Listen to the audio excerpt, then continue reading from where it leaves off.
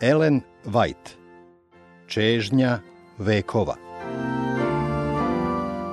Poglavlje 55. Carstvo Bozje neće doći da se vidi. Ovo poglavlje zasnovano je na Evanđelju po Luki 17, 20 do 22.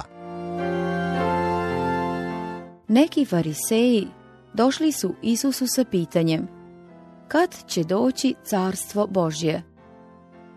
Prošlo je više od 3 godine kako je Jovan Krstitelj objavio vest koja je kao trubni glas odjekivala celom zemljom, jer se približi Carstvo nebesko. Matej 3. glava, 2. stih. Ovi fariseji do tada nisu vidjeli nikakav znak o uspostavljanju carstva. Mnogi od onih koji su odbacili Jovana i na svakom koraku suprotstavljali se Isusu, nagoveštavali su da je njegova misija pretrpela neuspeh. Isus je odgovorio: Carstvo Bozje neće doći da se vidi, niti će se kazati evo ga ovde ili onde, jer gle, Carstvo je Bozje unutra, u vama. Božje carstvo počinje u srcu. Ne tražite ovde ili onde pojavljivanje zemaljske sile da obeleži njegov dolazak. Doći će vreme, rekao je, obraćajući se svojim učenicima, kada ćete zaželeti da vidite jedan dan Sina čovečjega i nećete videti. Zato što ga ne prati svetovna raskoš, nalazite se u opasnosti da ne raspoznate slavu moje misije. Vi ne shvatate koliko je velika vaša sadašnja prednost što među sobom imate, iako obučenog u ljudsko obličje, onoga koji je život i svetlost ljudima. Doći će dani kada ćete se sa čežnjom sećati prilika koje sada uživate, hodajući i razgovarajući sa Božjim Sinom. Zbog svoje sebičnosti i zemaljskih težnji, čak ni Isusovi učenici nisu mogli shvatiti duhovnu slavu koju je želeo da im otkrije. Tek posle Hristovog vaznesenja svome Ocu i izlivanja Svetoga Duha na vernike, učenici su u potpunosti cenili Spasiteljev karakter i misiju. Pošto su primili krštenje Duhom, počeli su da shvataju da su bili u neposrednoj prisutnosti Gospoda slave. Kada su se podsjećali na Hristova kazivanja, njihov otvarao se za razumevanje proročanstava, za shvatanje čuda koje je on činio. Čuda iz njegovog života prolazila su ispred njih i oni su kao ljudi bili probuđeni iz sna. Shvatili su da reč postade telo i useli se u nas puno blagodati i istine i vide smo slavu njegovu, slavu kao jedinorodnoga od Oca. Jovan 1. glava, 14. stih. Hristos je u stvari došao od Boga na grešan svet da spase Adamove pale sinove i kćeri. Kada su ovo shvatili, učenici su sada sami sebi izgledali manje važni. Nikada im nije dosadilo ponavljanje njegovih reči i dela. Njegove pouke, koje su samo nejasno shvatali, sada su dopirale do njih kao sveže otkrivenje. Sveto pismo za njih je postalo nova knjiga. Kad god su istraživali proročanstva koja su svedočila o Hristu, učenici su se sjedinjavali sa božanstvom i učinili od onoga koji se vaznao na nebo da završi posao koji je započeo na zemlji.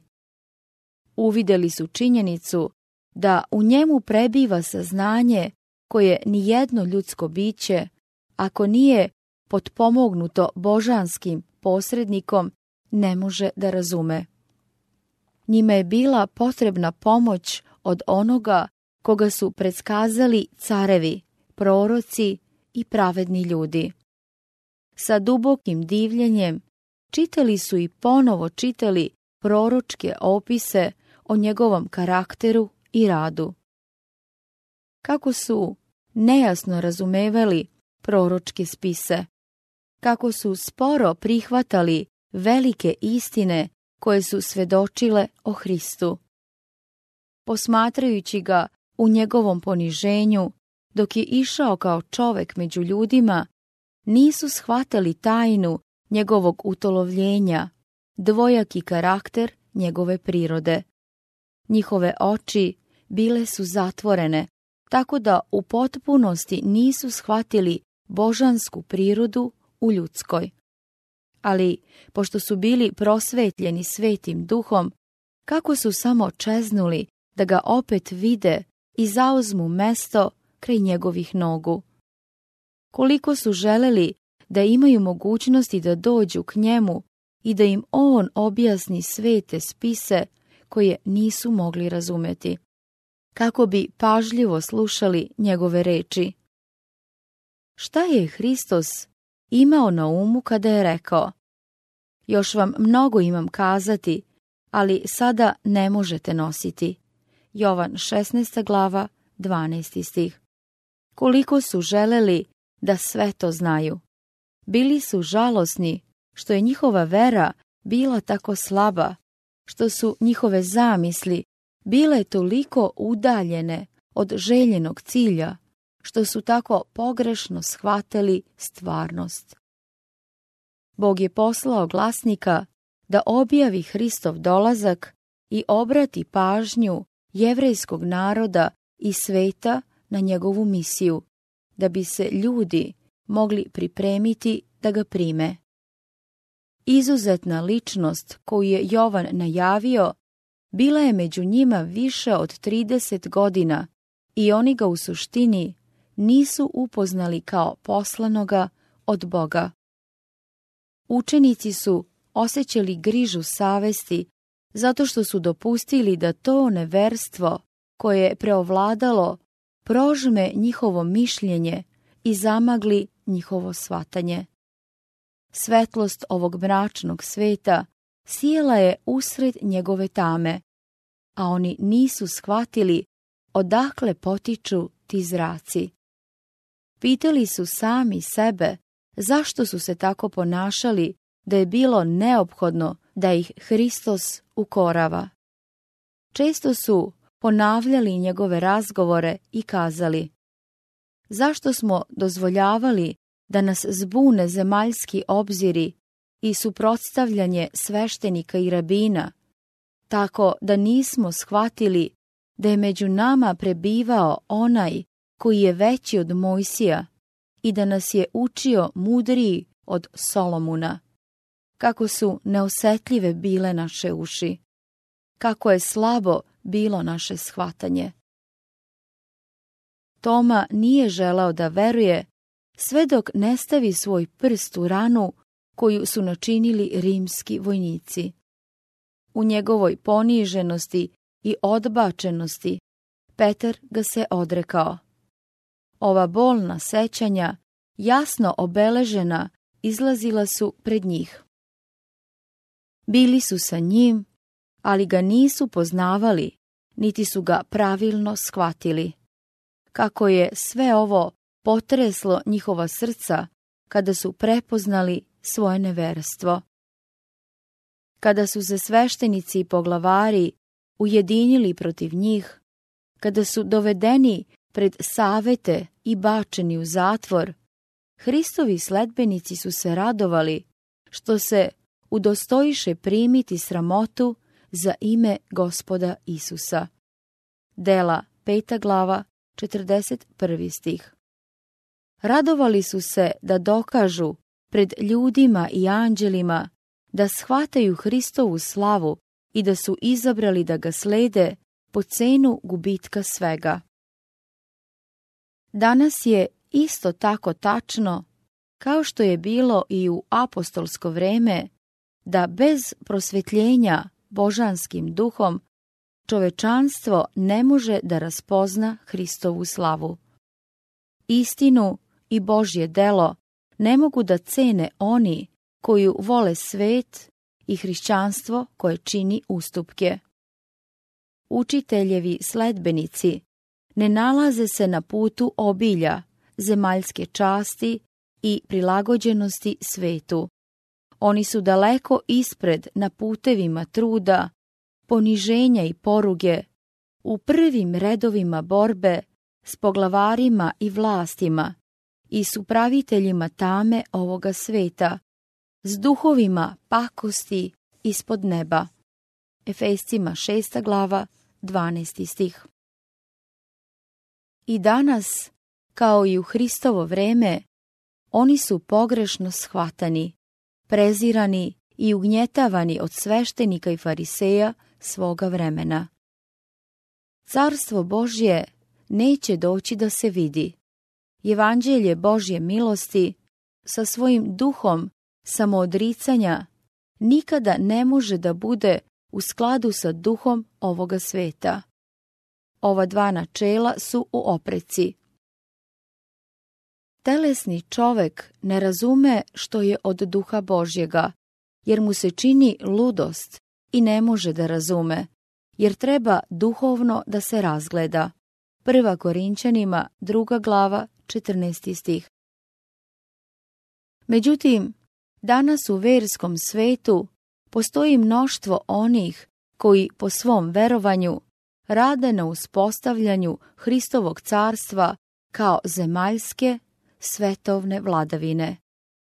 Oni žele da našeg Gospoda učine vladarem carstva ovoga sveta, vladarem u njegovim sudovima, nad njegovim vojskama, njegovim zakonodavnim dvoranama, njegovim palatama i trgovima.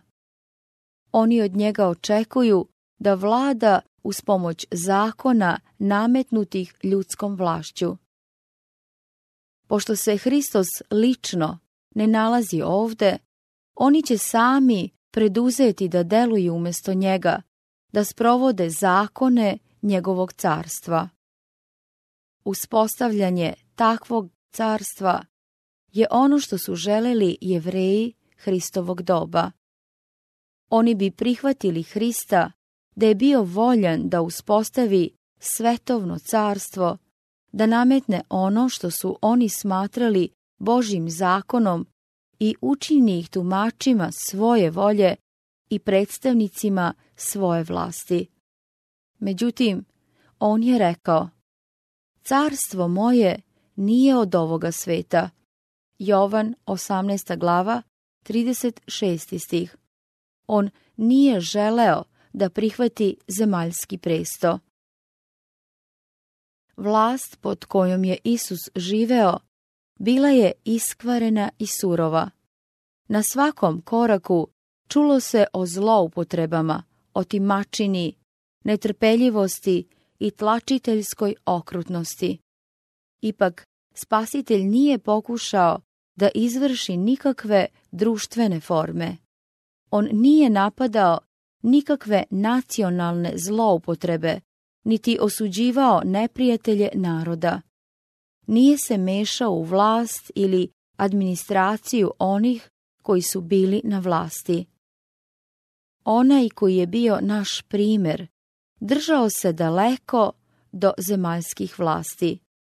Ne zato što je bio ravnodušan prema ljudskim nevoljama, nego zato što se lek nije nalazio samo u ljudskim i spoljašnjim merama. Da bi bilo delotvorno, lečenje mora da obuhvati svakog pojedinca i mora da obnovi srce. Hristovo carstvo nije uspostavljeno odlukama sudova, saveta, zakonodavnih skupština, ni pokroviteljstvom velikih ljudi ovoga sveta, već usađivanjem Hristove prirode u ljudsku prirodu delovanjem Svetoga Duha. A koji ga primiše, dade im vlast da budu sinovi Božji, koji veruju u ime njegovo, koji se ne rodiše od krvi, ni od volje telesne, ni od volje muževljeve, nego od Boga. Jovan 1. glava, 12. i 13. stih. Evo jedine sile koje može da uzdigne ljudski rod. Ljudsko oruđe za izvršenje ovoga dela predstavlja propovedanje Božje reči i njeno sprovođenje u život. Kada je apostol Pavle otpočeo svoj rad u Korintu, tom mnogoljudnom, bogatom i zlom gradu, ukaljanom bezbrojnim porocima mnogoboštva, rekao je: jer nisam mislio da znam što među vama, osim Isusa Hrista i toga razapetoga. 1. Korinćanima, 2. glava, 2. stih. Pišući kasnije nekima koji su bili izopačeni najodvratnijim gresima, mogao je da kaže: nego se opraste i posvetiste i opravdaste imenom Gospoda našega, Isusa Hrista i duhom Boga našega. Zahvaljujem svagda Bogu svojemu za vas, što vam je dana blagodat Božja u Hristu Isusu. 1. Korinćanima 6. glava, 11. stih. 1. glava, 4. stih. Danas, kao i u Hristovo vreme, delo Božjega carstva ne oslanja se na one koji traže priznanje i podršku svetovnih vladara i zemaljskih zakona, već na one koji u njegovo ime objavljuju narodu one duhovne istine koje će kod onih koji ih prime ostvariti Pavlovo iskustvo. S Hristom se razapeh, a ja više ne živim, nego živi u meni Hristos. Galatima 2. glava 20. stih. Tada će i oni, kao što je radio Pavle, raditi za dobro ljudi. On je rekao: tako smo mi poslani mesto Hrista, kao da Bog govori kroz nas. Molimo vas u ime Hristovo, pomirite se s Bogom. 2. Korinćanima 5. glava 20. stih.